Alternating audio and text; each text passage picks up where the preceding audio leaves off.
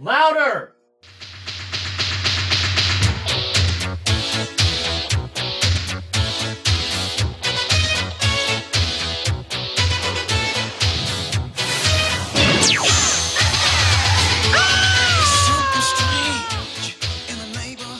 Recording live from the Black Lodge, it's me, the free will burning, head turning, ass kicking, machismo dripping, master podcast and mouthpiece of the Southeast, uncontested superstar of the airwaves, and your reigning and defending podcast champion of the world, Brandon A. Lane, bringing you a new edition of You Just Got Busted, a real Ghostbusters podcast. You better flip the switch on those neutrona wands because tonight myself and Fat Tony are opening up the ecto-containment unit and taking aim at the second season episodes Sea Fright and Janine Melnick's Ghostbuster to once and for all decide if busting makes us feel good or if these episodes are just plain busted. But first, here's some messages from our sponsors.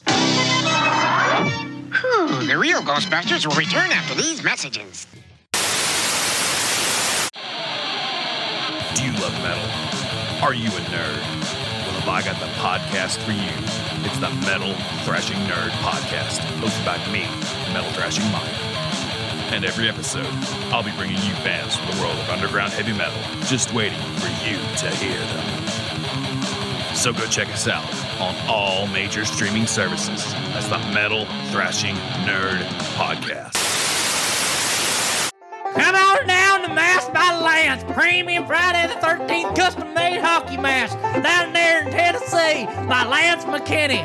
Find him on Facebook and Instagram over at Masked by Lance. Go order one now, boy. Yee-hoo!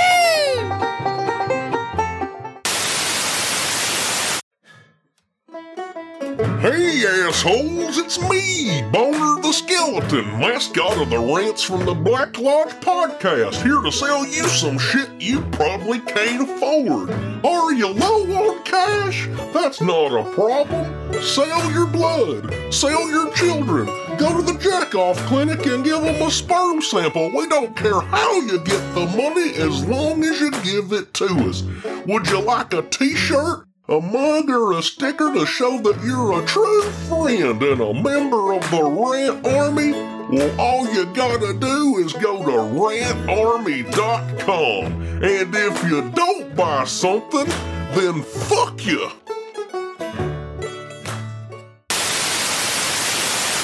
Dive into the new action-packed thriller, Mr. Black. This is a story about a mafia hitman, Mr. Black, whose latest target is nothing like he's had to deal with before. Mr. Valentino is a man that's into the dark arts, who calls in the Grim Reaper to kill Black. However, the spell fails to be fully successful, as he is still murdered. Now, Death himself is pursuing Mr. Black relentlessly. Now who can Black turn to for help? Who can stop a curse like this? Get Mr. Black on Amazon Books, or as a digital download on Kindle.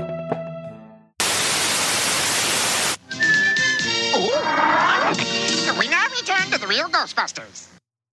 Alright, welcome back, Rant Army. I hope you're ready to show this prehistoric bitch how we do things downtown, because tonight we got a date with a ghost. I'm your host, Brandon A. Lane, and joining me tonight to discuss episode 17 of the real Ghostbusters, better known as Sea Fright, is my good friend, the Baron of Booze, Fat Tony. Hey, I'm glad to be here on this show. Brandon that told me about a while back about thinking about doing a watch along. I think this idea is better. You know, hit a couple episodes, talk the highlights, not a complete walkthrough. And I'm sure if me and him were watching this show as a watch along, drinking a little bit, usually something problematic would be said by one of us and we'd be canceled. Absolutely. I think just in this marathon of recording we've done today, we've said some things that unforgivable. Thankfully, we're not recorded. We're not allowed to heaven, and hell won't take us. Absolutely. My first question is that, movie aside, what is your relationship with the real Ghostbusters animated series? Oh, I grew up on it. I always wanted the toys and never got to have a lot of them. I got to have like the proton pack with the thing, a couple of the face contorting ones. Fright features.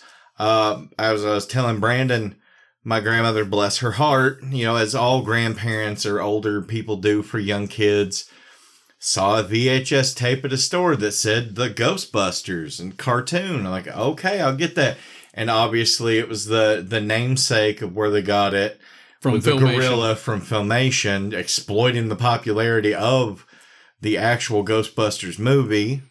Which, I mean, that's a whole can of worms in itself. Yeah, it's a whole thing. Which is something that we covered in detail on our Real Absolutely. Ghostbusters episode. I love the show. That episode, mind you, is on our old RSS feed before we moved to Project Louder.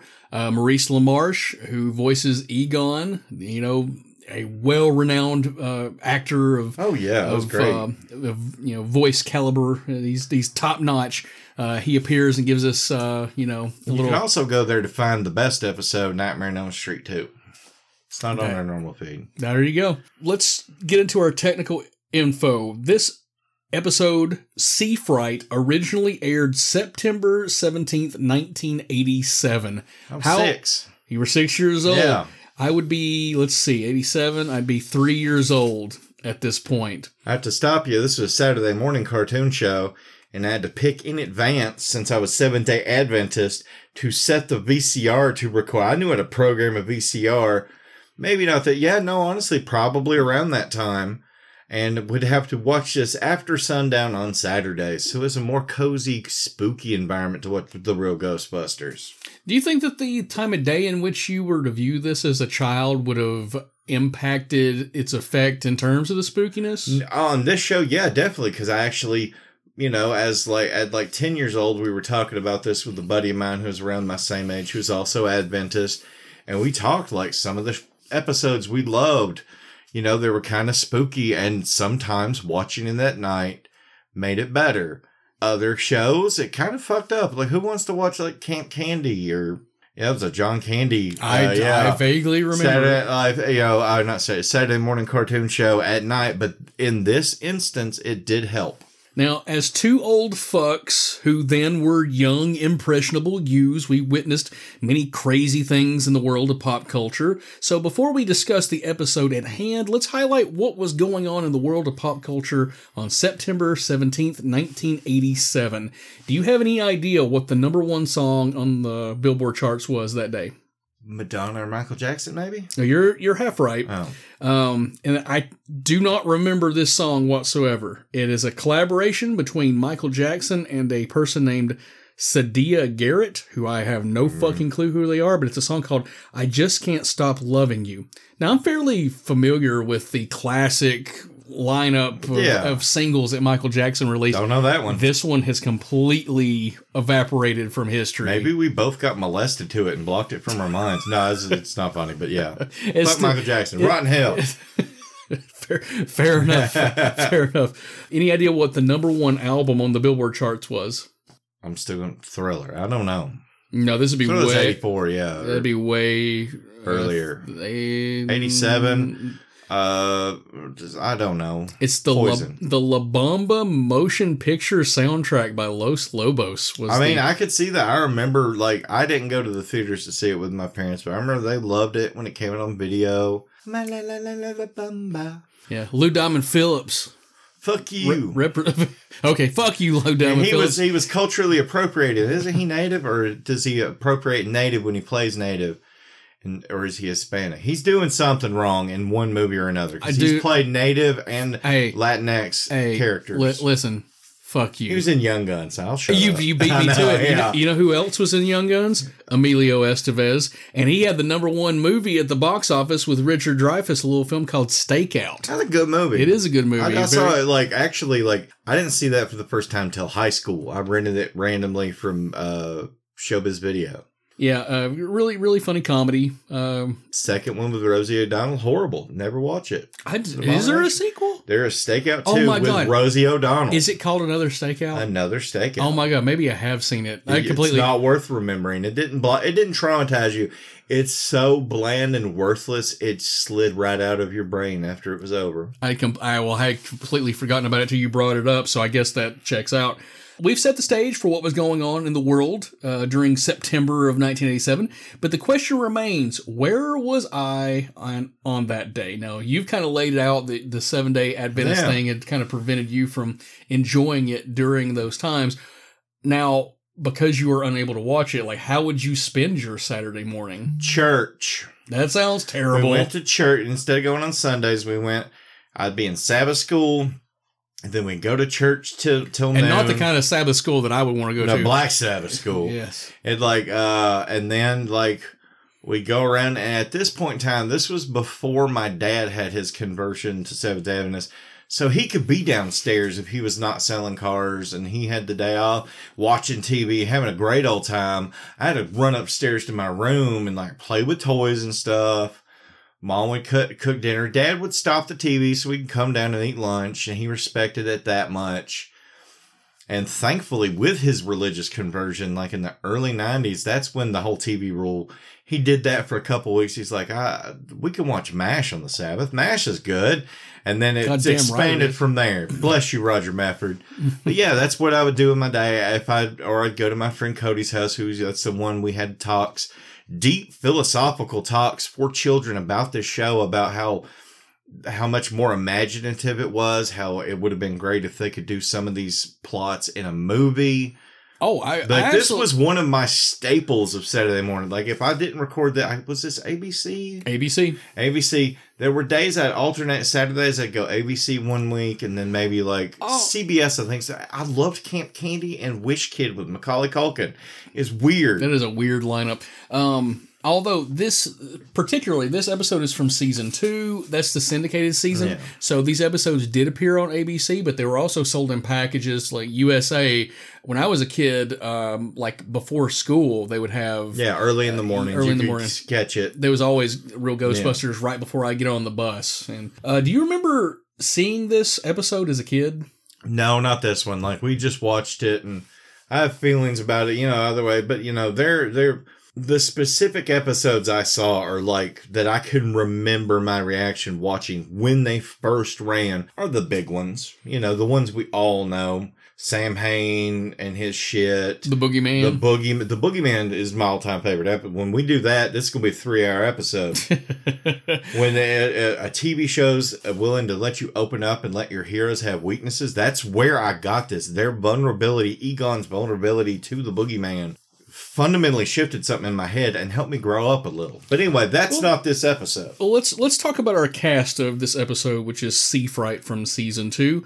We have the voice of Garfield himself, Lorenzo Music, as the original, and my opinion, best Peter Venkman of the cast.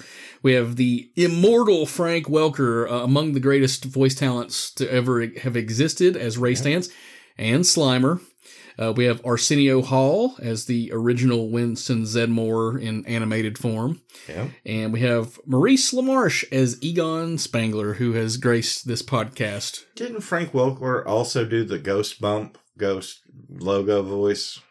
Maybe. They're talking about the bumpers in between. Yeah, the bumpers in between. Now the Ghost, because it kind of sounds like Slimer. It's very possible that it's him. If you're getting... I didn't mean to put you on the spot. No, you're not. But if you're going to get Frank Welker for your show, you're going to wring every fucking penny you can out of him, because even then he was hugely lauded. Oh, yeah. Interestingly, we see Janine in this episode, but she doesn't have any lines of dialogue, which is sort of a shitty way to have a character in an episode but not have to pay the actor. So that's kind of an interesting... women are best seen, not heard, right? Oh, absolutely.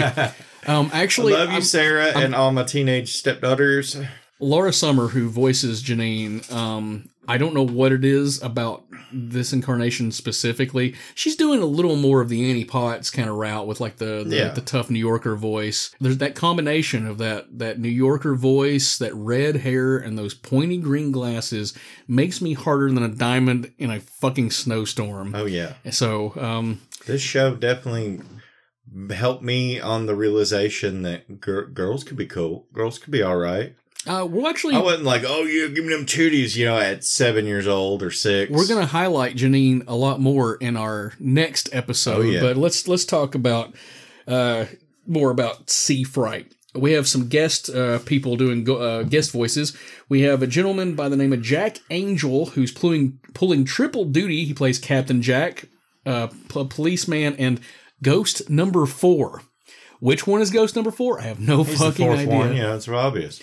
He's Chris Angel's stepdad. And Chris Angel he adopted Chris Angel from Chris Angeletti in a marriage, and I'm just playing. I was going with the dumb joke. Chris Angel's like 10 years irrelevant. You just mind freaked me. I mind freaked Oh you. my god! Jack's career goes all the way back to the 70s, where he was the voice of Hawkman and the Flash on the Super Friends. But I will always remember him from arguably my favorite cartoon as a kid. He was King Zarkon on Voltron. I liked Voltron. I was more of a Teenage Mutant Ninja Turtles, G.I. Joe, like the core, Transformers. Voltron was just like a little too Japanesey, I guess, for me. I'm not meaning to say that in a racist way. It's from its foreign origins. I was able to detect that. Well, they censored the fuck out of it and redubbed it because King Beast Go Lion is what Voltron is based off of. And in that series, there's fucking basically like a lot of sexual like aggression towards women, basically just shy of rape. You have people being raped, not raped, but whipped. Oh. It's not an X-rated cartoon, but you have people being whipped to death. Characters actually die, whereas in Voltron, it's like, oh well, they went to a different planet. Yeah. So King Beast Go Lion is fucking awesome, but I love Voltron growing up. Man, being the voice of Hawkman and the Flash, like that was big deal. Like, did you ever watch Super Friends growing up? I watch it way later in life, like, when I discovered marijuana, and it would be on like Cartoon Network. Was it Cartoon Network that would show it every now and then? Okay, yeah, Cartoon Network. If I was blazed out, it was alright. I'm not a big 70s, 60s era superhero cartoon guy. Super Friends is sort of this weird intermingling of classic and contemporary, because they sort of portrayed these characters in their like Silver Age persona, like the way they were portrayed in comics, but they have the oh my god, I'm blanking on the Hosea oh my god. No. The Jose Garcia Lopez is his name, is the artist. They have basically the post Crisis on Infinite Earths look to them, or at least in the later seasons, but I don't know. It's a weird cartoon because it's trying to appeal to two masters, people of the comic books and of yore, and then the people reading comic books at the same time, and it doesn't quite work, especially now in rewatching those. Oh yeah, now it's a great ironic rewatch, just like the Miss Spider Woman or whatever. I was listening to something about it, and I'm like, surely that cartoon's not that bad and insane, like from the 70s. No, it's fucking crazy as shit. Cartoons had a tendency of going off the rails back in the day. It was like episode 2, it was off the rails. We also have Burton Sharp, who is also playing triple duty, playing the character of Max. Captain, I'm guessing that's the captain of the first ship we see. Yeah. The human living captain. The human captain, yes. And then guess what? This is the voice of Ghost number 5. Well, Ghost number 5 was the one with the jaw hooked up, obviously, who wants to molest a mannequin. Actually, we'll get to that. But there's the highlight of this show is that scene. I'm going to absolutely agree with you. I got some extensive notes about it, actually. Burton had a handful of voice credits to his name, but his claim to fame, a voice actor, but in a different capacity. He's an ADR coordinator, and he worked on several movies from like Delta Force, Rambo 3, 7, Mortal Kombat, Army of Darkness, Darkman, Child's Play 3, and about 1,000 other well-known movies. So it's awesome. I mean, doing like these animated shows is probably a lot of fun, but let's just be honest, unless you are like the top 1%, you're probably not making a ton of money. Kevin Conroy. Oh, Kevin Conroy. So we're talking about cartoon and voice actors. I had to say, I don't get that sad about celebrity deaths that aren't like, music related or something like that. I saw that, my chest deflated, and the entire rest of my day went like a nightmare at work. It was like karma because, Batman the Animated Series and all the other things he's done Batman related were such an integral part of childhood, teenage years, and adulthood with the DC movies he did and shit. Fucking awesome. Animated. So I technically did get to meet him at a convention, my buddy Johnny, shout out to Johnny, stood in line forever to meet him. And when we got up to there, his handler was like, you cannot ask him any questions about Batman the Animated Series. And we're like, well, what the fuck else? What year was this? This was, I don't know. This has been in like the past decade. Well, I mean, if it's like the higher end of decade before the resurgence and, you know, him getting more famous again over it and, you know, getting a little bit more love for the old series. I don't know. I just thought it was strange because it's like every person who's in line knows him. That's well, what he was they know also him in for. Justice League. Like, he was in later cartoons that the fucking guy who made the show produced it. Not, I want to say Kevin Feige, but that's MCU. Bruce Timm. Bruce Timm, who Bruce Timm runs the DC animated better than Kevin Feige does the MCU. I love the DC animated movies. Well, They're fucking amazing. He's still playing Batman though, and I know it should. They're just dicks. It's like the dick who Colt 45 Lando Calrissian. What's his name? Oh, fuck! You're putting me on the spot. I have his autograph literally right outside and of he here. said the N-word and threw you off. Oh, dude. Anyway, he was at a convention in Gatlinburg. And everybody's like, how much? I just walked up and like, hey, how much for an autograph? Because he did not have a line. And this fucking handler bitch, like, you pay over here and you do over here. I'm like, I don't care. I don't want it. It was like $40 fucking. And if I'd had an empty Colt 45 and $100 to burn, maybe. But, you know, it could be the handler being a dick over maybe Bruce Timm, or not Bruce Timm, but Kevin Conroy's like, hey, you know, maybe ask him to lean off. You know, I asked about my newer stuff. I don't know. It's just a weird, either way. We're losing topic. We're here to talk about Ghostbusters, not Batman. We'll talk about Batman the Animated Series later on in this episode. Oddly enough, there is some ties. This episode was directed by, I butchered this guy's name last time, Masazuka Higuchi. For a rundown of his many exploits in the animation world, check out episode 1 of this podcast, and you'll hear all about his many successes and failures. Was that the guy who gave us the intro? That was the animation storyboard director. Animation and storyboard director. That guy looked as if Vigo the Carpathian had cancer, but cut his hair and tried to clean up for a job interview. I should have jotted that guy's name down. It's like it don't matter. Anthony Sarducci or something like that. There you go. It's Anthony Sarducci. Looks like Vigo the Carpathian. Got cancer, recovered. Like, he's on the mend. Now I got a haircut and a suit, and he's trying to get a job but he lost his awesome Christopher Plummer voice. No.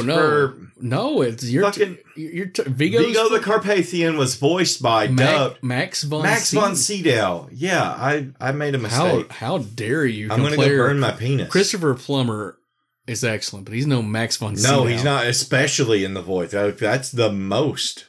This episode was written by a couple of people, Arthur Brian Cover and Lydia Morano. Now, in addition to Seafright, Arthur Brian Cover also wrote Who's Afraid of the Big Bad Ghost from Season 2 of The Real Ghostbusters. He also wrote episodes for Transformers, Defenders of the Earth, Bionic 6, but his real claim to fame is that he is a fairly well-respected science fiction author, having written several well-regarded novels. So it's one of the cool things going back and like finding out all the people who worked behind the scenes, and a lot of them are like legit like published authors. Yeah, this isn't like they just got, well, let's get the people who worked on She-Ra and He-Man and She-Ra, they're writers. Let's just be real, they're just like pumping out bullshit. Yeah, I mean, I fisted him as hard as I could.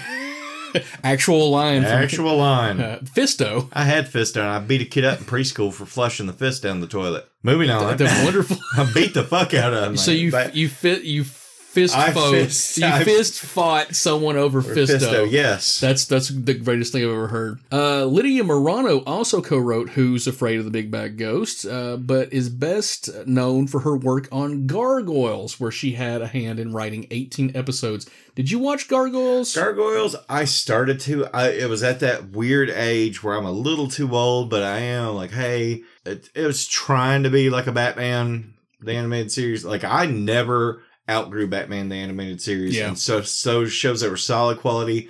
It's like Jonathan Frakes, man, family likes him from being on it's the bad guy. Next Generation. But basically it was just this where all the people from Next Generation got roles. Yeah, it was. And I watched. It was cool. It's like I said on other things. It's the top of the B tier kind of Fox cartoon wise for the heroes and stuff. Yeah. It's no Batman. It's no Teenage Mutant Ninja Turtles. It's no Freakazoid. I love Freakazoid. Freakazoid rules. Freakazoid's fantastic. And I love Ninja Turtles, don't get me wrong. As a child of that age, you can't say much bad about it. But past the first season, they definitely took them into a more shut up, nerd, goofy route. He's like, I like the comic book where they make Splinter kill and commit ritual suicide or offering the option. That was Shredder. And that's literally in the first issue. Shredder's like gone. They kill him in the first issue. They brought him back way later after the cartoon show in the comics Return of the Shredder. But anyway. Yes, they did. Yes, they did. I know my shit too. I know a little nerd shit. Well, I'm proud of you. I'm glad that we all have on the same page about pop culture of the era. I didn't watch Gargoyles. It was one of those things that was always on after school. Yeah, but it just didn't appeal to me. That being said, it is highly regarded with people. Like people love it because it had an ongoing story and it treated its acting. I just don't visually. It didn't get me. Like it's just a little generic. Well, it's because it's Disney. And, they're playing to their fan base. DuckTales fucking rules. I'll fight you. Not DuckTales. Darkwing Duck. Darkwing Duck. That's the one I'll fight over. Any duck-related Disney property, generally I will like. Even the new DuckTales. And I fucking hate Disney, but they did Ducks justice. Even the Mighty Ducks. Even the new Mighty Ducks. All right. Tony, if you would be so kind to read the synopsis for Sea Fright, and we'll discuss the pros and cons of this episode. A ghostly pirate crew invades New York intent on reclaiming their lost treasure from a museum. The Ghostbusters not only find themselves outnumbered, but on occasion outwitted by these pirate ghosts. Arr. Do you think they were ever actually outwitted by these things? No, they found a couple times, which is part of the logical problem for this whole thing is they start off by attacking with the proton packs, which has no effect, and end it fighting with the proton packs. This episode is... They would often take premises from like literature and the ghost ships. Yeah. And they would take it and kind of form it into how do we get the Ghostbusters involved with this sort of thing. Yeah. And our antagonist, Captain Jack, is basically just Blackbeard. He has a really interesting design for that character. He's kind of short, and rather than give him an eye patch, they made one of his eye sockets kind of slumped, and I thought that was an interesting design. Willie had the bone over the eye socket, not really an eye patch. Well, he had the eye patch, but underneath his bone. Yeah. In fact, the aesthetics of the skeletons are pretty interesting just across the board. Weird, misshapen. Like, Brandon's saying this in a positive. I don't like the design of the skeletons. I understand they have to make it comedic and goofy. Well, but the reason I don't like it, real quick, the pirate ship looks badass, with the exception of the pirate flag having the colors reversed with a black skull and a white flag, which I know why they did that. It's easier to animate and stuff. Like, the pirate ship writes a check that these goofy-ass ghosts, they show immediately, cannot cash. And it's kind of interesting that this is a syndicated episode as opposed to one of the network episodes, because that's the type of thing the network would insist on. Well, you got to have goofier-looking ghosts. Yeah, don't be so scary. But there are specific episodes of this show where they draw skeletons in a really demonic, freaky way. But the tone of this episode is a lot more light, so I'm guessing that's probably the rationale as to why they've done this. Why they're goofier. I mean, I get it, but like, I think what set me up, this isn't one of those I remember watching as a kid. I may have only seen it once or something, but like, the design, you got the creepy fog rolling in, the really cool looking pirate ship. Like, I like the design, I like the animation, and then it just goes, "Ka-dirt on these big swollen skull skeletons with arr," and immediately they're just talking, and immediately there's no menace to them, which this show could have villains with menace. That's what gets me. They're immediately lighthearted and goofy. It takes me out of it. The designs for the secondary characters, like I kind of like how Captain Jack looks. He's not intimidating, No. but it's an interesting, It's unique. it's Yeah, I an get interesting design. It's like However, Danny DeVito and Elephant Man had a baby. I'd pay money to see that. I want to see a hat. Yeah. When will science catch up to our brilliance? But they have these, different ranks of these skeletons, and one of them is fat, and I always find fat skeletons funny because it's just it's like when you go to Walmart around Halloween time and they have like a skeleton for an octopus. It's like, well, that doesn't exist, but it's kind of funny. So whatever. However, one of them had a man bun, and I thought that was very forward thinking of them in 1987. They were more fashion forward than There were 3 pirates that were immediately okay and down with the LGBTQIA society. They do rob a proud gay cowboy from Oklahoma in New York of his sparkling pink cowboy outfit. I have a couple of things to point out about this. Number one, they wear his clothes. They take his clothes from him, so they leave. They love it. Even the pirate, the captain switches his hat. They leave a naked man on the street, humiliating him, and he was very proud of his eccentric. He was strutting with a weird cowboy walk in a bad animation loop. Oh my god, that's really bad. That actually may be the best part of the episode. True. Because we both like Luke and Joe were like, what the fuck is going on? Because he had sparkles coming off of him and everything. They were. He's here. He's queer. Deal with it. And these fucking pirates steal his clothes, his most prized possession. But the thing is that, like, prior to this, the skeletons that have clothes, they're like vest or in like bandoliers and stuff and hats. None of them have fucking pants. So I didn't realize that, but yeah, you're right. Here, it's one of those things where it's like, is this just cartoon logic where you do not need to be covered from the waist down like Donald Duck? Yeah. Or would it just be a weird sight to see naked skeletons? I'm trying to figure out, in the context of the world the real Ghostbusters exist in, would they be like, oh my god, why are you not wearing fucking pants? Or would it be like, okay, well, this is just cartoon logic? I think cartoon logic, but then them specifically stealing this poor man's pants and then having a very racist mammy caricature pass out in shock behind him. Lots of problem at the 80s, they're almost 50 years ago. Here's the thing, though. I don't know that you can entirely blame the writers for this, because what did it say in the script? That's because true. You send this off. Lady passes out that goes to Korea. Super racist, people. These American round eyes. They'll be fine with this. Some tiny Asian hands probably being hit with sticks to write faster. Being paid like 3 cents a day so they could buy rice to keep their family the whole alive. Family. So, I get that, because we were even talking about at the beginning of the episode, there's a scene where Ray is talking, but it's Winston's mouth making the movements. You actually set me up perfectly, because I have an animation error that regards the hat they took from the poor gay cowboy. So Captain Jack has this, fancy hat, but I guess he wants the other fancy hat. And his hat goes from black to he gets this new beautiful yellow hat. Yeah. But there's a shot where it's like, I guess it was animation. They probably animated the thing out of sequence. Yeah. And there's a shot where it goes back to black and then it cuts to another shot and it's yellow again. And I mean, that's just it's probably confusing. It's like, there's a lot. The real Ghostbusters, when I do think of animation mistakes in shows, it's the top one I think of. That was a top tier show, big hit.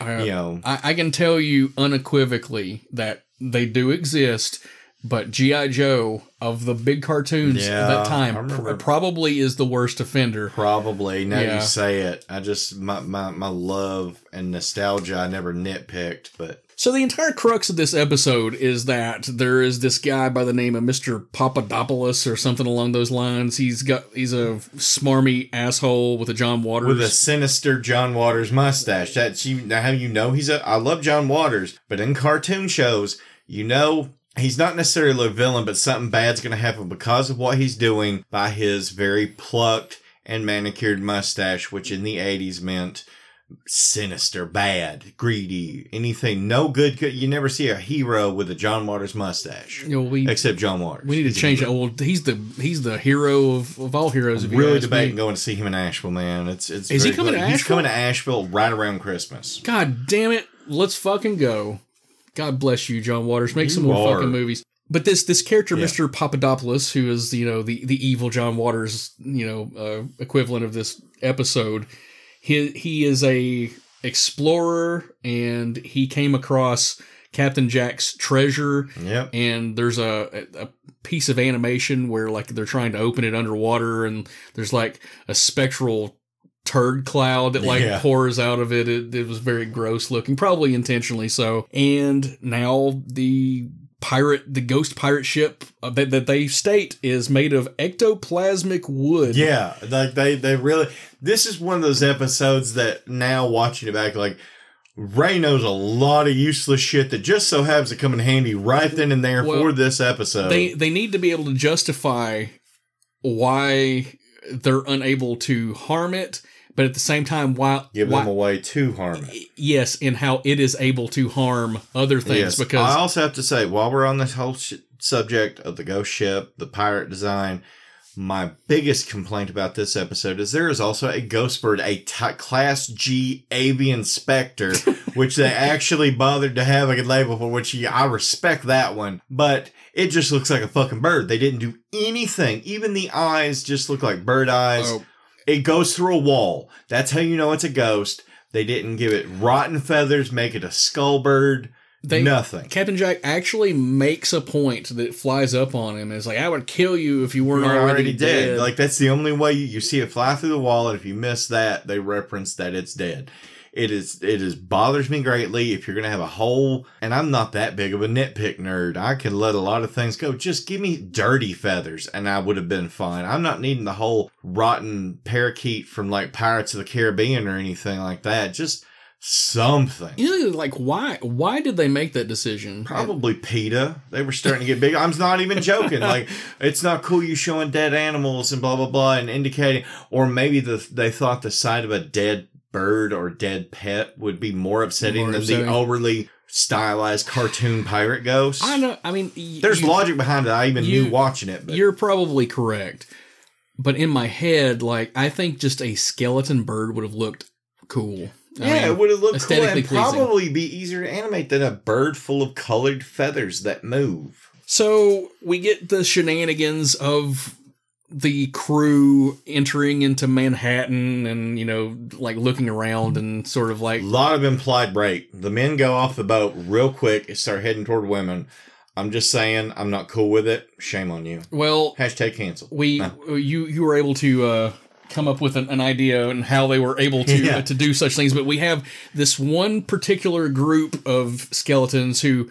I mean, they basically come out and say that they're horny. But they do the best joke of the episode. He's like, oh, it's been so long since I've been with a woman that, wait, it's been so long I forget. They're looking at mannequins, and that's a really great, clean, dirty joke. They then phase through the store window to these mannequins, and they're full on like hunching these things. Yeah. I mean, they're animated to like look like they're dancing with them, but the one, I mean, he's like all up in there. He's getting splinters on his ghost cock. He's knuckle deep in that wooden puss. But yeah, it's probably more entertaining to watch this as an adult than it would have been as a kid, because I probably would have been bored. Yeah, like, oh, girl, blah, blah, blah. Yeah. But, like, now as an adult, seeing him, like, it's been so long since I've been with a woman that, well, and he stops, well, I forget. Good moment. The music in the show is one of the more positive things I can say about it, is that it really knows when to highlight the drama of the moment, and there's also like the lighthearted moments, and like those themes like are reused. Oh yeah, over and over. There's the spooky theme, there's the action theme, there's the Ghostbusters got this shit theme. Like they like when they're winning, when they're losing, and when something spooky's about to happen. I mean, it's definitely formulaic, but it's good. They use it well. They accurately know when to drop it in. They condition us also to know how to feel, like subconsciously. Oh, we hear that music, Ghostbusters winning, it's all good. Yeah, you've got a point. It's down to a science. and whether that's sort of cheating, I guess. On this one, I don't it's know. a little negative because, again, the setup for this pirate ghost ship, which could have been a syndicated episode, one of their good scary ones, great design, except the Jolly Roger flag, the flag colors are reversed. It's a black skull and a white thing. I think I've already mentioned that, but like the intro to the ship is super creepy, atmospheric on the people on the boat. Ooh, the fog. And then like, we're going to get our treasure. Blah, blah, blah.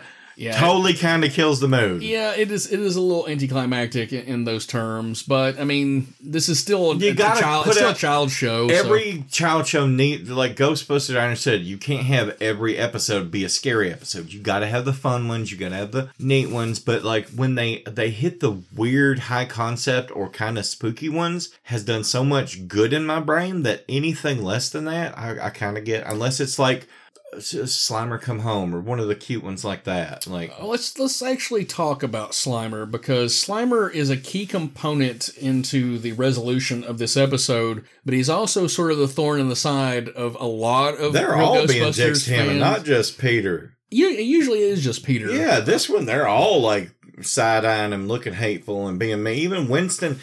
Peter's like, it's usually 3-1 against us frying this whatever. And anybody want to change their vote? And even Winston's like, I'll let me think about it. Dicks? Are you pro or anti Slimer? Pro Slimer. I have to be. I saw this at 6 years old. And in the first 2 seasons especially, like later on, when he became the most focused on aspect, or when it was Slimer and the real ghost, no, it's too far. But like especially in the episode that takes place immediately after Ghostbusters 2 with the haunted Ghostbuster suits attacking, and Slimer's real key, and like hey, I'm still here, and that's kind of the one where they talk about that's after Ghostbusters 1. You're talking about is it called Citizen Ghost? No, I know the one. It is the one that is supposed to. They're having an interview about how Slimer became part of the team. They have mood slime. He's telling the backstory. He has the mood slime ghosts that take over those suits and become anti-Ghostbusters. That's okay. Your brain is putting 2 episodes together, and I'm telling you right now, I will prove it to you. I'll take your word, because there is a mood slime episode where they use it to go in the ghost world, and they can make them fly and then go through walls.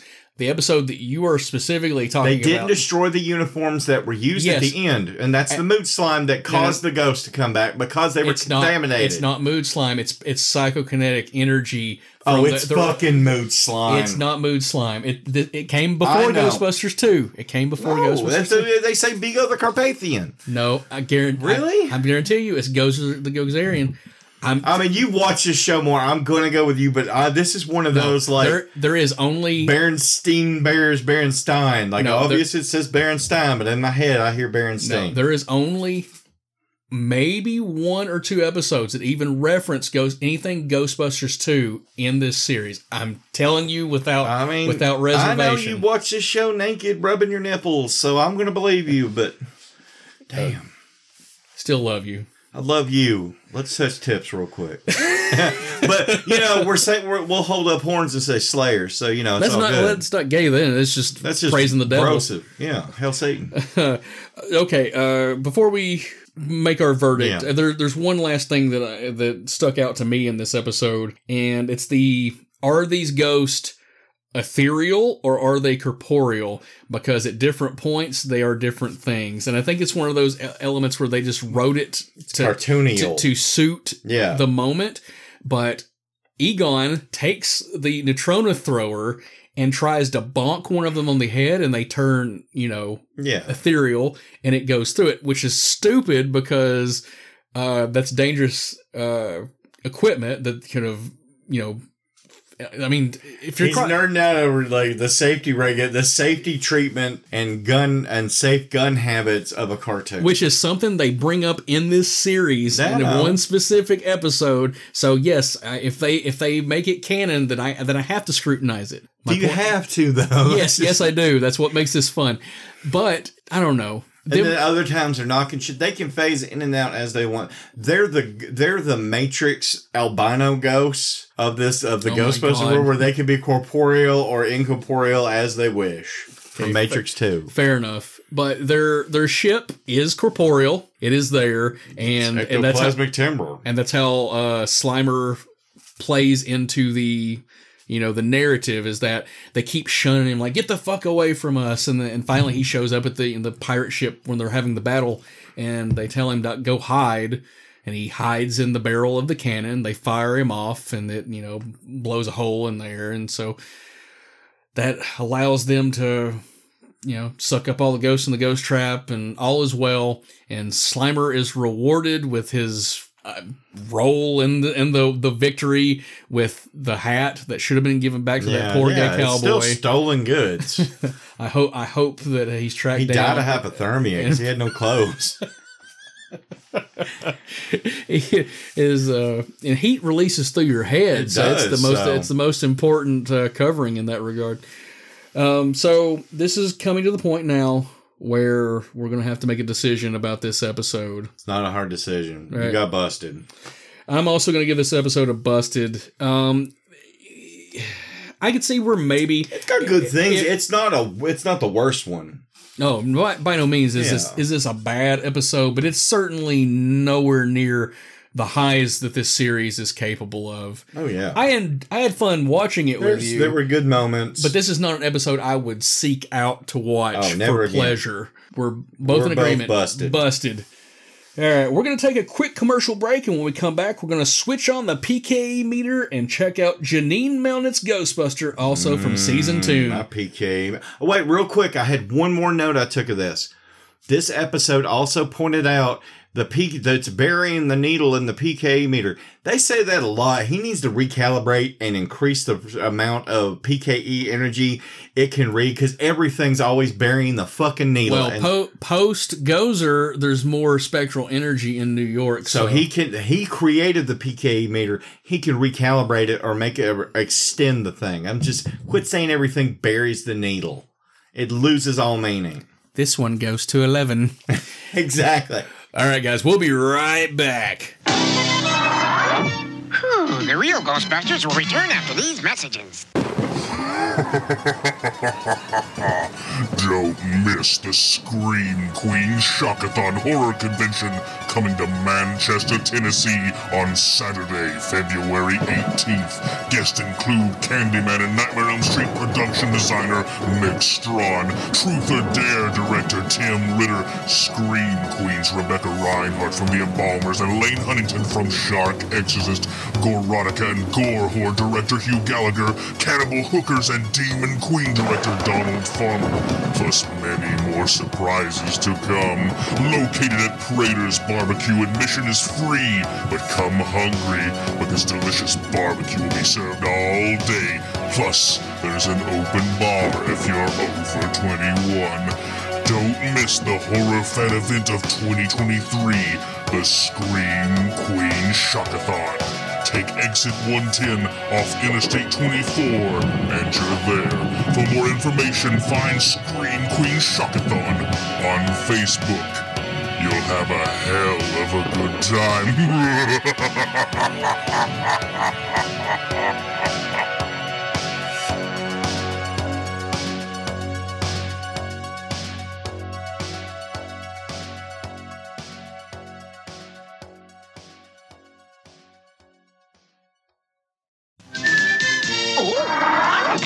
We now return to the real Ghostbusters. All right, welcome back, Ran Army. Stomp the pedal on your trusty ghost trap, because we've got a Class 5 full roaming segment headed your way as we take a look at episode 48 of the real Ghostbusters, entitled Janine Melnitz's Ghostbuster.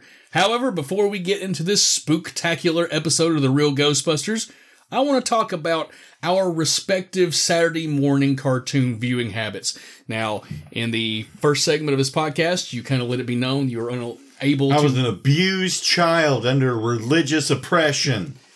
That being said, you kind of laid out a couple of your favorites, but I want to know, like, what Saturday morning cartoons were worthy of damnation? Like, which ones would you... sacrifice your soul to see? Honestly, I'm not even saying this because of the show. Real Ghostbusters was one. I really dug, the classics, Transformers, fucking G.I. Joe. I got really into like yeah, those weren't like Saturday morning cartoons though, because they were strictly syndicated. They were syndicated, but like I kind of lump all of them together in my head. Sometimes I think, weirdly enough, Camp Candy was like one of my fucking jams. Like this, John Candy was occasionally do a voice, and it was a John Candy sound like for most of it. It was the CBS lineup, I think. It was not ABC Saturday Morning TV Funhouse. Yeah, I want to say, did John Candy also appear on screen? Yeah, sometimes? he was. I think a couple live action segments in the first couple episodes before the thing. Macaulay Culkin's Wish Kid. I don't know why I wanted substandard cartoons that were just. I think they were so off and different. But like honestly, the big one that bothered me. We were talking syndicated before school. I could see some Ghostbusters. Usually, not really though. I had to get up and go, and like my dad and I or my mom, we'd go eat breakfast and go to church school or some bullshit. Keep me from cartoons. They didn't want me to rot my brain first thing in the morning. Losers. But you know, this was the big one, because this was like, I grew up obsessed with Ghostbusters. I saw the original. I used to hide behind the couch till the librarian ghost screamed at them. Then I'd go around the couch, watch the rest of the movie. Part 2, I remember seeing in theaters, but the video store we used to go to out toward, like you're heading out of town toward Jeff City, there was one near where like a daycare center was. It closed down, but they would put out their screener copies they had behind the things, and if you asked them nice, they'd let you rent a screener copy. So I got it before it was officially released to watch it, even though it said screener copy. That's how I saw Goonies. I remember seeing the trailer for Goonies and never going to see it in theaters, and they had that screener copy, and my dad was trying, no, that's just a preview of the movie. It's not the whole movie. It's not the whole movie. No. And I begged him, and it was a whole movie, except it said, this is a screener copy, not for blah, blah, blah. Yeah, the little thing that would come through about every 30 seconds. But it's a whole movie, so I loved like rubbing it. So I told you it was a whole movie. But like, Ghostbusters was such a core part of my thing that this cartoon show hit everything I needed it to be. It, like Teenage Mutant Ninja Turtles, it had the sexy redhead that made me realize that girls are okay. It had the funny. I love the cuteness of Slimer. I'm still to this day. It got further on where Slimer was too much a focus of the show, but especially... Thankfully, we haven't quite hit that level. No. Just yet. No, not yet. So far, these have had nice little, hey, Slimer's here to do something cute. I'm trying to think. There was one other show, and I'm completely spacing on it. While you're thinking, I'll talk about mine. Well, The Real Ghostbusters was my favorite Saturday morning cartoon. That was like destination, viewing. Yeah. Sitting with eating Fruity Pebbles. And when I was a kid in my grandmother's house, Racist grandma? Racist grandmother. They gave me a tire swing in the living room, and they kept it like tied up in the ceiling when it wasn't being used. Yeah. But I would get in that tire swing and I would pretend to be the Ghostbusters logo because of, the circle of the tire swing. So yeah, it meant so much to me as a kid. And I mean, a little past around the same time, but really I when it closed out, I'm watching more and more of Ninja Turtles became the primary viewing. But then something magical happened with Batman the Animated Series and X-Men. Like those were my fucking jam. And I went back and I rewatched the entire series of X-Men pretty recently. And up until the last half of the final season, it really does. It holds up. Yeah, when I got Disney Plus, I went back and revisited some of my favorite episodes. That's just good stuff. Branch off as necessary and talk about these things, but I do want to highlight that both of these series, they both regularly used writers who worked on the real Ghostbusters. So I think in a sense that I was always sort of wired to enjoy specific people's writing, subconsciously or otherwise. All right, let's get to our technical info. Janine Melnick's Ghostbuster was released. Its original air date was October 30th, 1987. So listen, in 2022, we're just a couple of jaded old fucks shouting at youngsters to keep off our lawns. But back in the 80s, we were both chubby-cheeked, bright-eyed balls of optimistic sunshine. So before we can discuss this episode, let's highlight what was going on in the world of pop culture the day before Halloween in 1987. I was starting fires in Detroit. On this day, in Japan, NEC released the first 16-bit video game system called the PC Engine, which is better known as the TurboGrafx 16 in America. Now, I'm going to go on a limb and say that you probably did not have a TurboGrafx. No, I did not. I didn't either, and I knew one kid. His name was Chip Gibson. I think his father or his grandfather in our hometown of Morristown was a dentist, so they were fucking loaded. This kid had a fucking elevator in his house, and in like elementary school, he got a TurboGrafx 16, and none of us knew what that meant.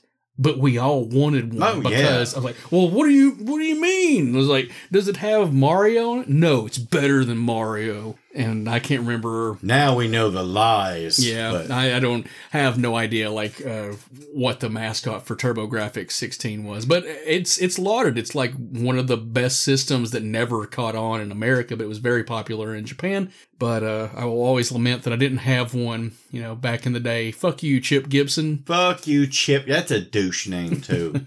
What do you think the number one song in America was on this 87? day in 87, October 30th, 1987? Phil Collins. I don't know. It's Bad by Michael Jackson. Yeah, he's bad. He's dead. He's dead. You know it. The number one album, yet again, Bad by Michael Jackson. So hitting one of the core 80s components. Yeah, I mean, that and it happened a lot more back then where like the number one album and the number one song would be the same thing. And they were just inescapable. Oh, yeah. Bad was very good for the economy back in the 80s. Yeah. When you could, make money in the music business. What do you think the number one movie at the box office was on October 30th, 1987? I'm not even... Hold on, let me venture a guess. 87. I'll give you a hint. If memory serves, I believe this was the number one grossing film of that year. This is not a blockbuster year. I'll stop with that. Planes, Trains, and Automobiles. I don't know. Oddly enough, Planes, Trains, and Automobiles did come out in 1987. That was not this movie. It's Fatal Attraction. Bunny rabbits. Yeah. Gross, Glenn Close, saggy, nasty titties. I even made reference to that movie earlier today, talking about the person who got this DVD box set for you. You did. Aw. She didn't have saggy titties in the way that Glenn nice Close did. titties. We'll give credit where credit's due. Where credit's due. All right, being that this episode was released around Halloween, it's interesting that there wasn't a big horror movie to top the box office spot around that time, but I guess Fatal Attraction is kind of in line with horror, but, that's beside the point. It's Karen the slasher movie. Oh, my God. The actual Karen movie sucks. Don't even bother with it, ironically. I didn't realize there was one. There really is. But I started to say, if there isn't one, there should be. There or is, at least there's not good. There's fertile soil to be tilled there. That being said, I have such nostalgic feelings for Halloween in the 80s and early 90s. Do you, with, your church build up, were you allowed to dress up? Brandon's going to keep talking for a second. I've got to step out just for 2 seconds. Sorry for the technical fuck up, people. You do that. I'll talk about what I was doing on Halloween for 1987. I can vaguely remember having this costume because back then you get a costume and you're a kid, you would hold on to it for years. And if you were imaginative enough, you could stretch those really, really shitty Ruby Spears, where it was like a vinyl bib kind of front facing cape kind of thing. And then like a vacuum formed mask. But I was Big Bird in 1987. And I can't imagine that was necessarily by choice because I was not a kid that was into Sesame Street or things of that kind of. All the same, that's what I was. What were you for Halloween in 1987? I can almost tell you for a fact that I was almost 100% positive Optimus Prime with the little mask that cut your face with the thing and the garbage bag. Yeah, I was just talking about that. They would be like, it was like a plastic. Like a really tunic. thin vinyl, almost like a Snuggie kind of thing. And that vacuum plastic mask. And that the edges would always, with my big head, even as a child, like cut into my face if I moved too fast. 87, it was 86, 87, or 88. One of those was like, there was one year I was Optimus Prime because I used to have pictures of these. 1 year I was a pirate just because I think my parents just felt like not bothering. They tied a scarf. Mom took eyeliner and did the scar and had me a cheap plastic sword. And 1 year I was something cute. I think it was like fucking Cookie Monster or something. That's probably 86. Oh, well, that kind of goes in line with what I was in 87. I was Big Bird. Oh, there you go. Yeah, so not by choice. The cooler of the Sesame Street people. Oh, absolutely. Big Bird's just a big stupid bird. Cookie Monster. Suffering from schizophrenia, imagining Snuffleupagus.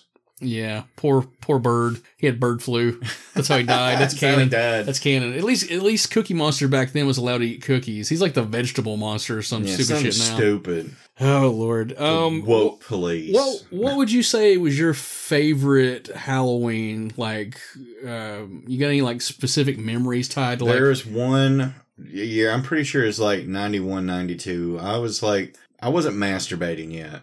It was right before then. But I was old enough to feel like I was a big kid. You know, I was grown up. It was all cool. And dressed up as the Joker. Got the green spray in my hair. Like Jack Nicholson Joker. And my mom took us around trick-or-treating. Me and my sister so much. I think it was the last year she went with me. We had 3 giant garbage bags full of candy. It was when we got home that night, I think... what did my dad rented? Dad rented, it was Ghoulies. He got the original Ghoulies because he's like, oh, it looks something dumb you'd like. Dad never liked horror movies. But I think that was the night I saw Ghoulies for the first time. Oh, wow.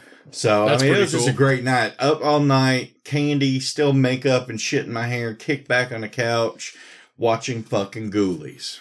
I can remember a lot of great memories growing up, and we'll get into specifically the difference between Halloween of our childhood as to it's done now. But some of my favorite memories were with my childhood best friend, Josh Basinger. We would go up in his neighborhood, and we were completely unsupervised. Like, this was, we were allowed to just go around and do our own thing and be gone for hours. My mom let us. What she would do is she would let me and Jeanette go down our neighborhood, pick us up, drive us to another spot. She's like, I'm going to park here. Y'all go around the neighborhood. Like, she didn't walk with us door to door. She was a taxi driver who did not get out of the car and got her cut at the end of the night for being our wheelman. Basically, now that I see it like that. But yeah, we were just set loose. Yeah, it's the world is completely different. But anyways, it would get like dark out to the point where a flashlight is not doing much good because there weren't a lot of street lights in these neighborhoods back then. Not the rich ones with the good candy. Yeah. Well, we were slumming it over in the colonies and those places in our hometown. But we would go, and then his mom and dad, who could not be in the same room with each other under normal circumstances, would have super elaborate Halloween parties.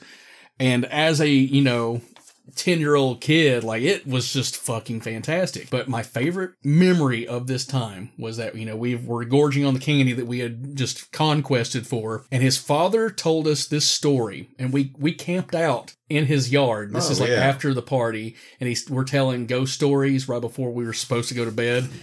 And his father told us this story about a severed head rolling down a hill, and it fucking freaked me the fuck out, and I didn't go to sleep at all. I stayed up, and my parents picked me up the next day, and I'm like groggy and everything, and having to fight falling asleep because I knew if I took a nap, I'd be up all night.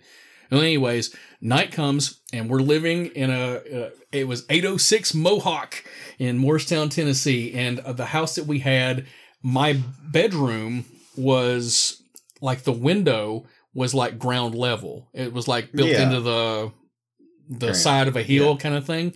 And I had to sleep with my face towards the window because I was scared that if I turned my back to it, and then I turned over again, that fucking head would have rolled down the hill and would have been facing there. And it freaked me out. But I have such nostalgic feelings for that. And I think a lot of that is just indicative of why we do this podcast. Oh, yeah. Because I have this, this just aching feeling of like wanting to be able to feel how you felt when you saw scary shit back that then. Fear dragon, man. And this is as close as we can get to it. It's just the nostalgia, living off the memories of these kind of things. And Real Ghostbusters is right up there with it. I also do drugs and hair. No, I'm just playing. Mainline. How do you feel about the generation of kids now and the way that they celebrate Halloween as opposed to the pros, the there's way cons. The generic costumes are much higher quality because of fast fashion and shipping changes. They get much cooler costumes.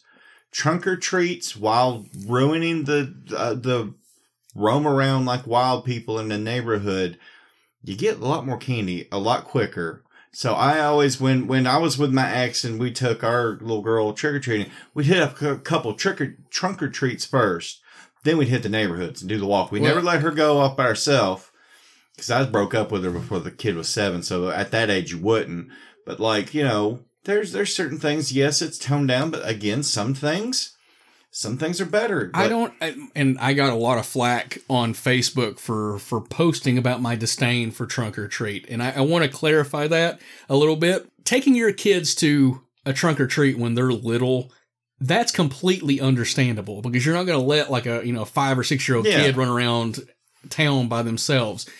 What the point I'm trying to make is that there are moments of your childhood where you sort of separate yourself from your parents and you are able to experience things in a way that feels a little more adult and dangerous, but it's still fairly safe. Probably not super dangerous. I know social media is like inflated the way people view the world as being so negative. It's a lot safer now than it was then. It was. And we only lose a couple kids to perverts during Halloween. That's worth the, Well, the thing is that social media and the news, they report on that stuff a lot more than they did back then. Yeah. And it's not that I'm saying just, thrust your kids out and don't give a fuck about them. You made the point about going to trunk or treat because you get more candy. But to me, that's kind of half of what made it exciting because there was a risk reward to it. You didn't know that you were going to end up with a bunch of candy. And then when you went to a person and they didn't give you good candy or any candy at all, well, their house is going to get fucking egged. I did that shit a lot, and I know now, they really crack down on that. And to be fair, egging someone's car and stuff, that's really fucked up.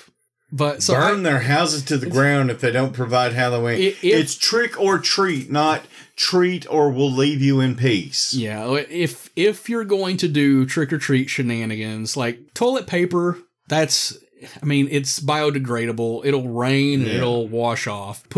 Take soap suds, like a box of suds, and just sprinkle it on someone's yard. They won't fucking know it. Then when it rains, their lawn will bubble up. See, there's fun stuff you can do that won't hurt anything. So I do think there's a fine line, but kill their pets, burn their house down.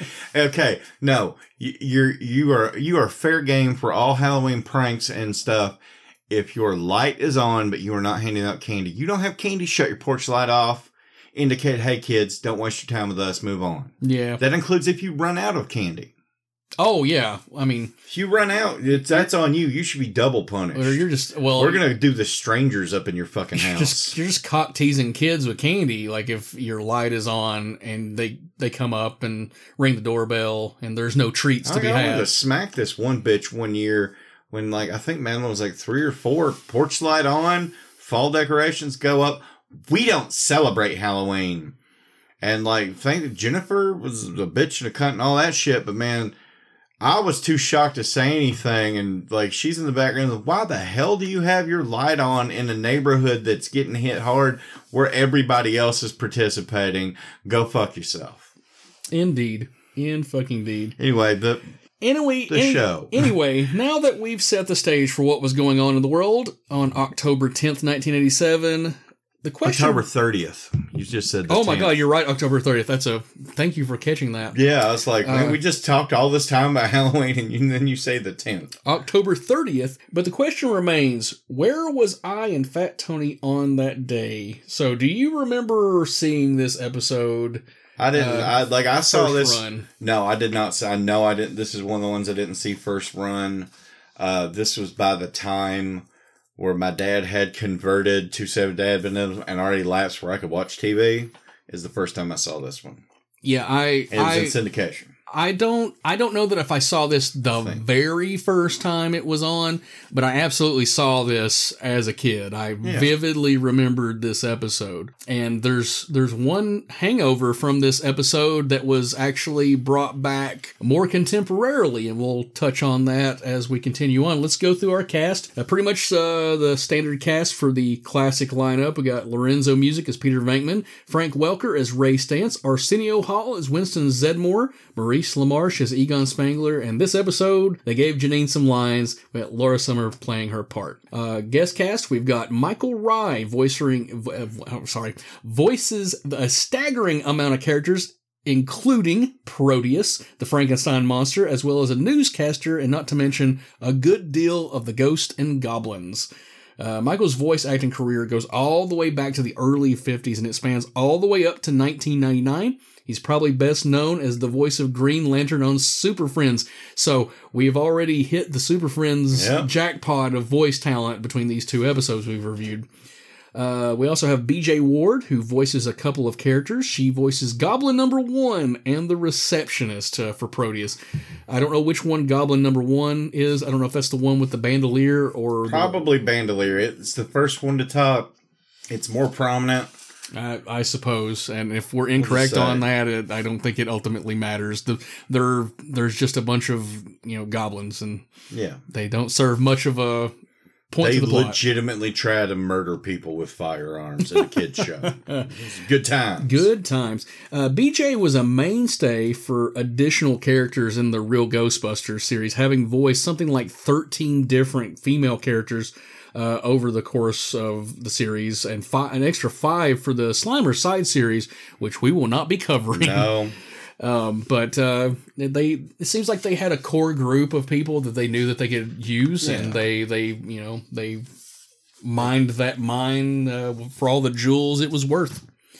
This episode was directed by, I'm going to butcher it again, Masazuka Higuchi, and somehow, I know you're not meaning to, but that sounds racist. It probably is. You're probably mispronouncing it in a really bad, canceling way, but that's not your intent. Here, look at it and tell me how you think it's pronounced. Masazuka Higuchi?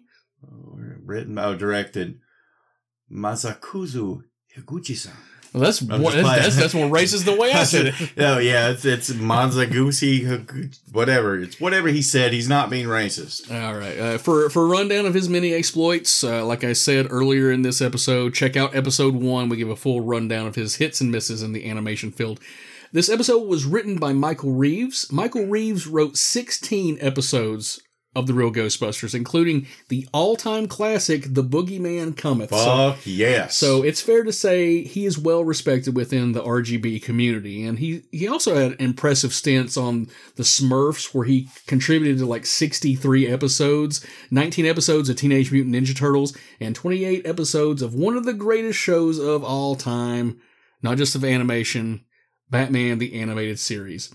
All right, gun to your head. You got to pick one animated series made for adults, kids, or anything. Like, what are you going to watch for one last slice of happiness before the bullet pierces your brain and leaves you DOA? It's so hard. Probably to get the full enjoyment of the youth and Batman the Animated Series. That's probably, if I had one nice episode, it would be like one of their big deep cuts. That's great. Because it will please me as an adult. It will please me as you are talking about what show, not what episode. No,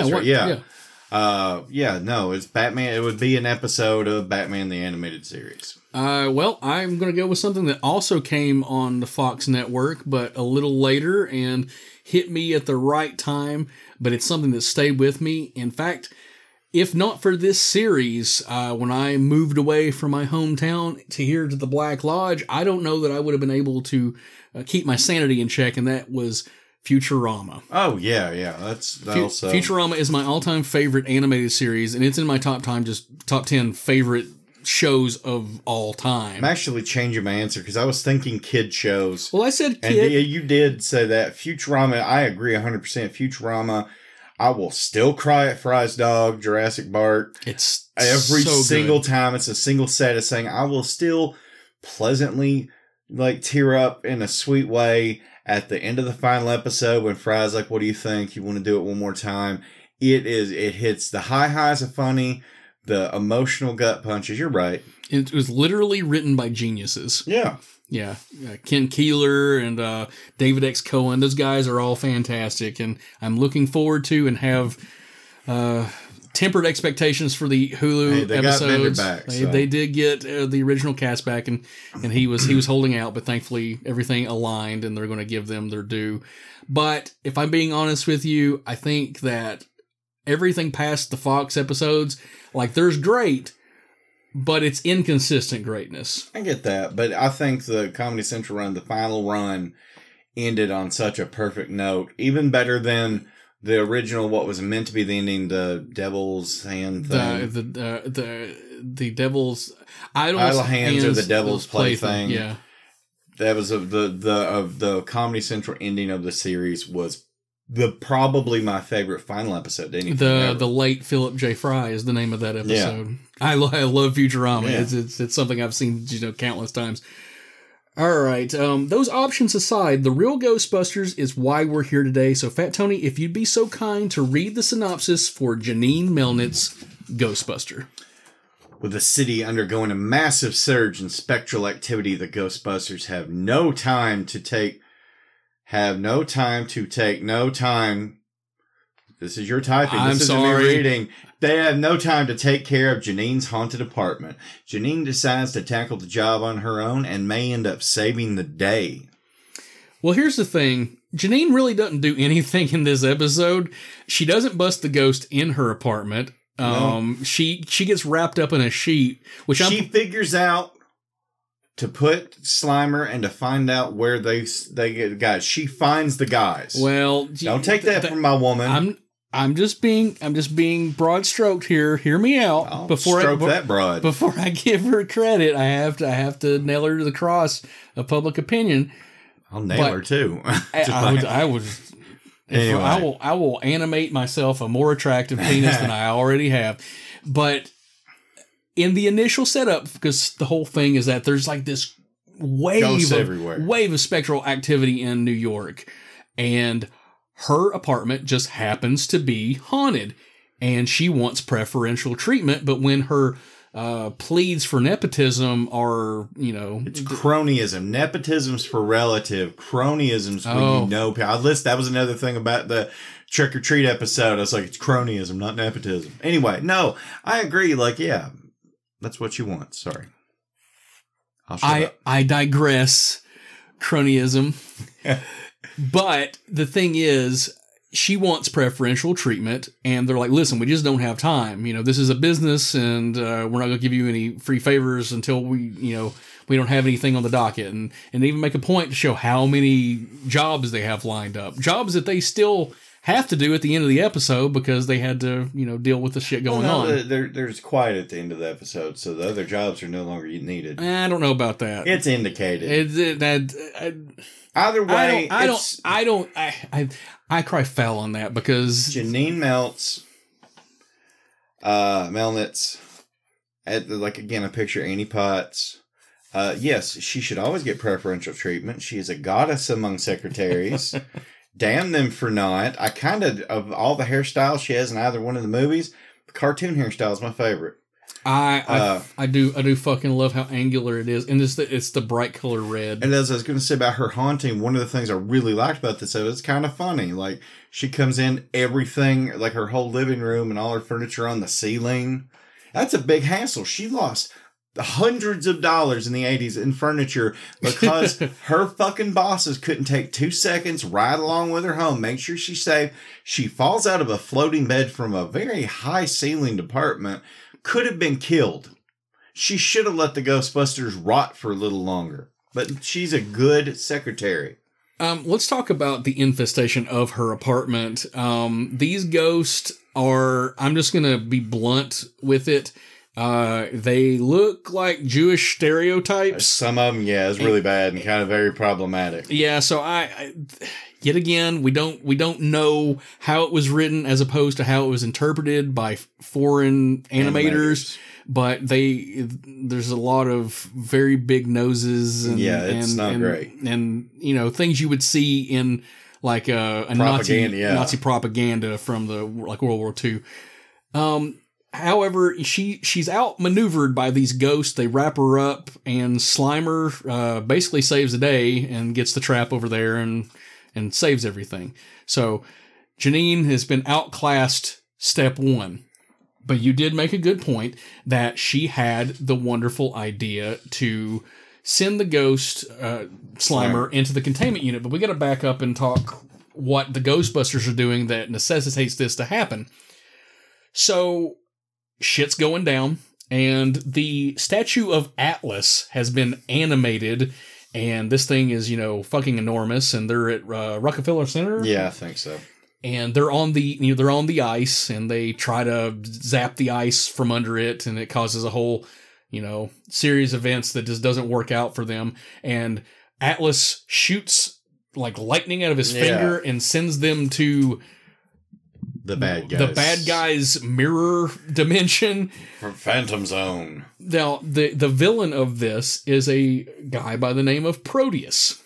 Proteus, if they explain, is basically an interdimensional god on the level of Gozer. And who is so comically underused. He's so easily dispensed of in this episode. I'm still not exactly sure how that is accomplished. I think when she goes, we'll get to her. Let's back up to how we get our characters in the same place. Yeah. So Janine, feeling high on her horse for having done nothing, comes back. She brought the stuff. It was her idea to get the equipment.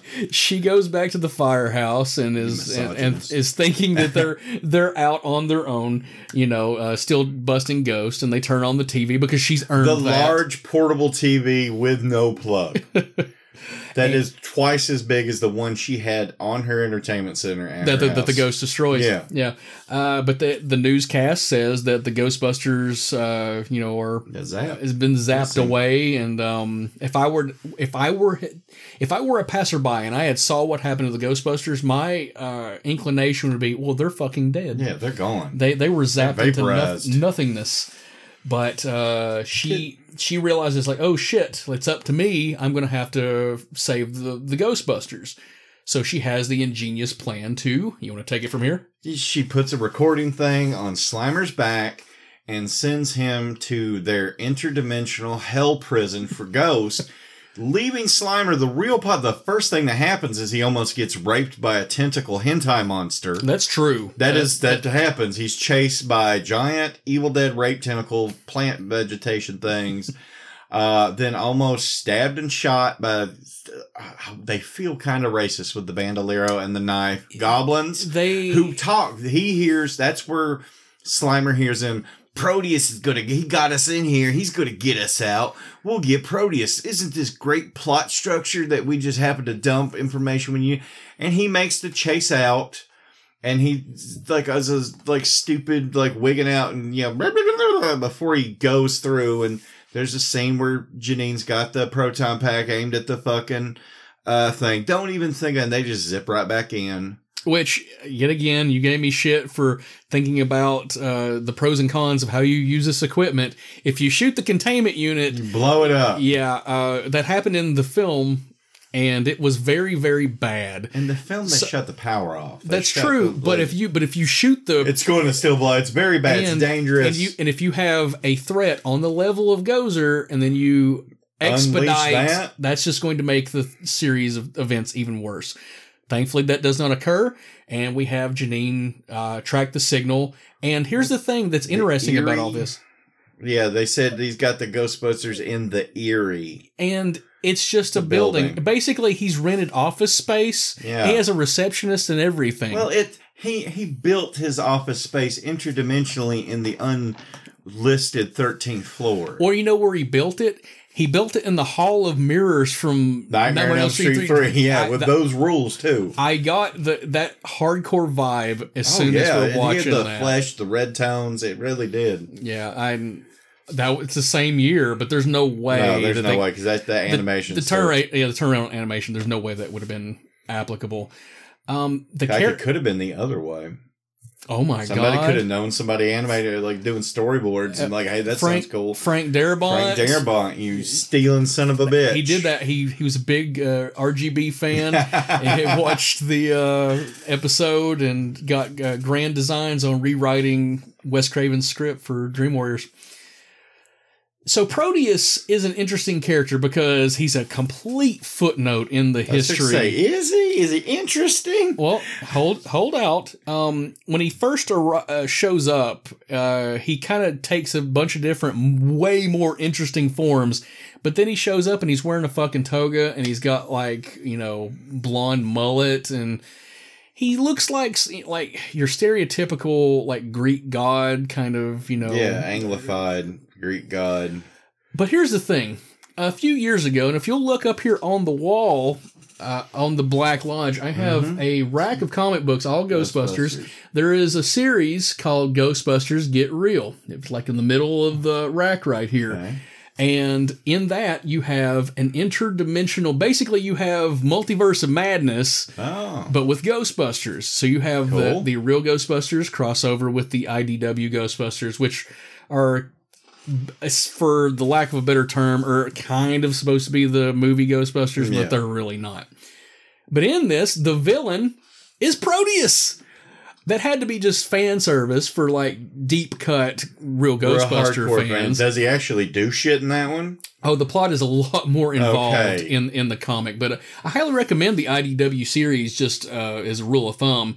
And in the heyday of when there was no new movies, that shit kept me going every month. They'll go in Wednesday to S&G Comics, which unfortunately has been bought out by other people.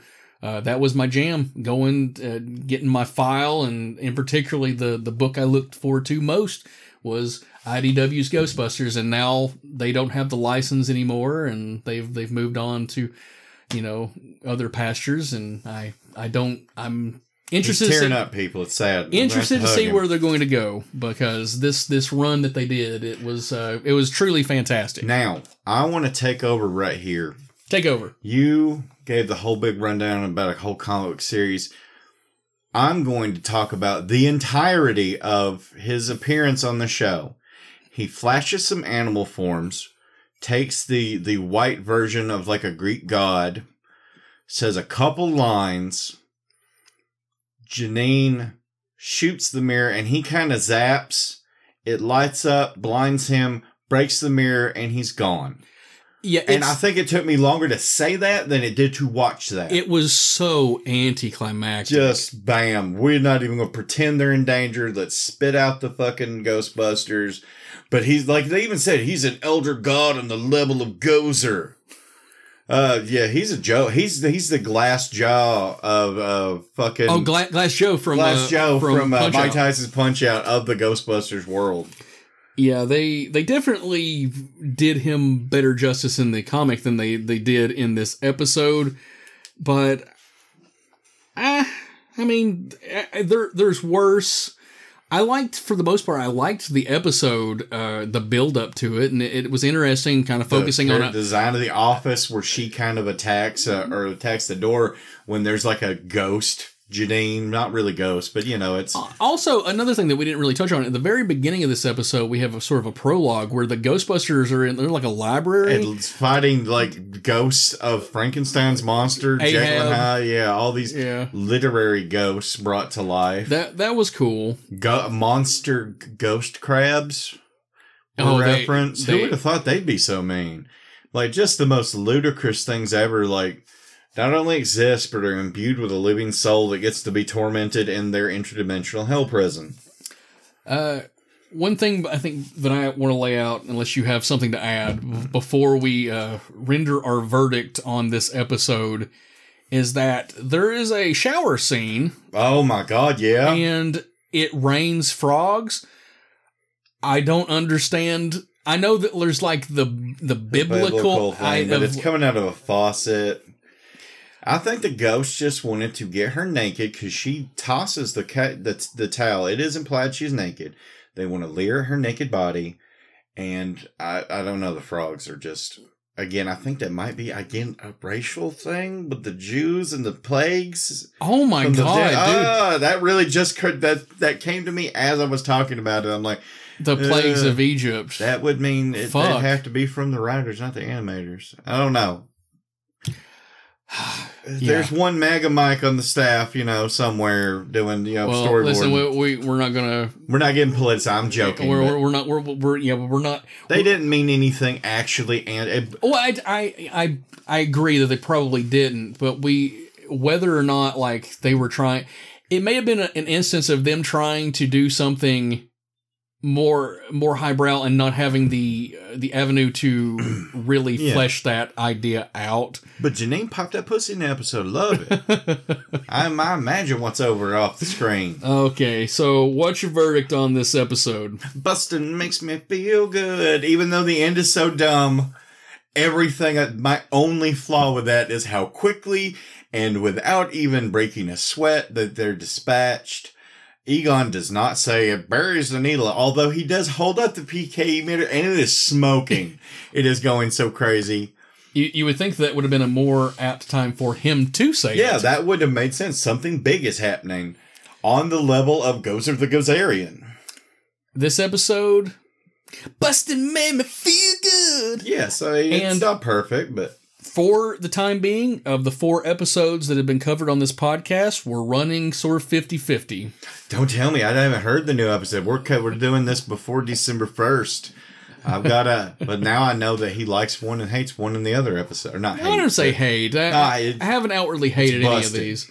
Now, if we did the Slimer-centric episodes, all of them, with the bad, shitty animation, those all suck. Okay, well, before we close the containment unit, we got to use the randomizer app to decide the next 2 episodes we're going to be covering on You Just Got Busted. So let me bring this up real quick. My little dingus is hard. I'm excited.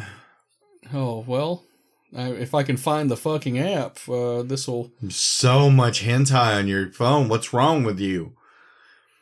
And 3D animated sex games. All right, You Just Got Busted. We're going to spin number 1 right now.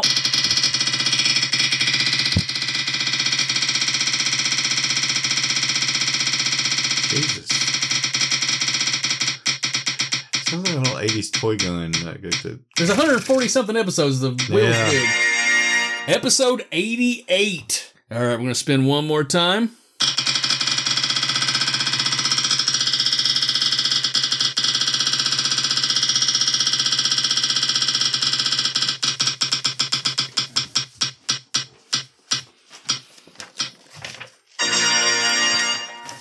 And 126. Let me look up real quick what these episodes are. Episode 88 is The Copycat. That is from season 3. Episode 126. That is Busters in Toyland, and that is from looks like season 5, maybe? I vaguely think I might remember that one, and I'm not saying it's a good thing, but, I don't know. It's been years. I don't remember this for sure, but I think Busters in Toyland is one of the few episodes that has Lewis in it. Oh. So we'll cross that bridge when we come to it. That's going to wrap us up for this episode. It's been a lot of fun, and we'll be back to fulfill all your paranormal, elimination, and podcasting needs very soon. Till then, the Rants from the Black Lodge podcast can be found on a multitude of platforms, including Spotify, and Apple Podcasts, so go give us a sub right now. You can follow us on social media at Rants Black Lodge. And for the love of Slimer, go to our web store at rantarmy.com. Buy a t-shirt, a mug, or a sticker. For Fat Tony, this is Brandon A. Lane signing off. Till next time, Rant Army, keep bustin'.